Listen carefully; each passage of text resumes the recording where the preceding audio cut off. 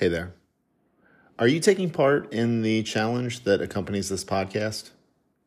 Head to yourlevelfitness.com/YLF365 right now, and what you're going to do is see the outline of everything that we're working on for 365 days.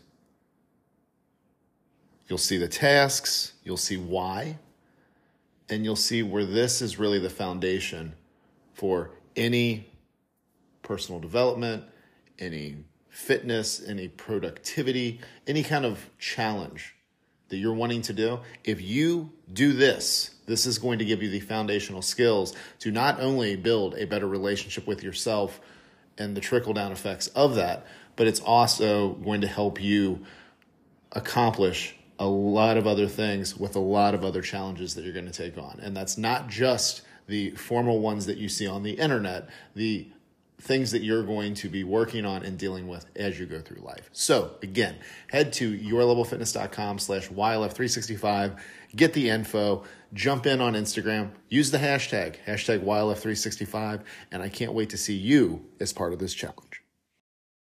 Welcome to YLF365. This is episode 156, the why of YLF365. So what we're doing here is a series of daily actions that are going to help you improve the relationship that you have with yourself, first and foremost, the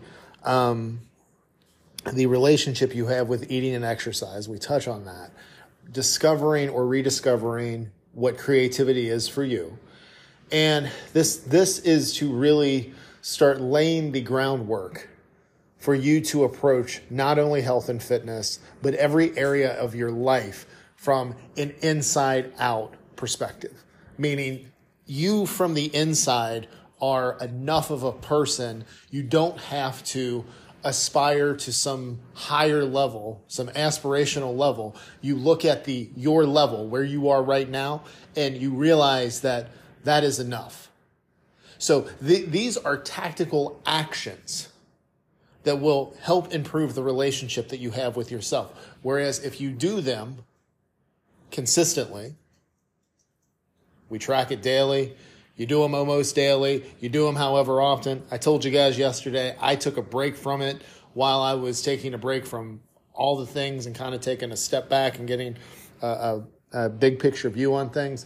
But you do this stuff, this is how you build a better relationship with yourself. When you go through the process of building a better relationship with yourself, and these are going to be things that you work on throughout your life.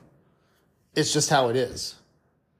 But once you have a better relationship with yourself, then when you approach all these other things that you're doing, all of your athletic pursuits, all of your professional pursuits, all your goals, all your hobbies, the foundation that everything is rooted in is just, it's a much more stable structure, and you're going to feel more fulfilled and more satisfied just with the life that you have. That's why we're doing this, is I want you to be more comfortable in your own skin.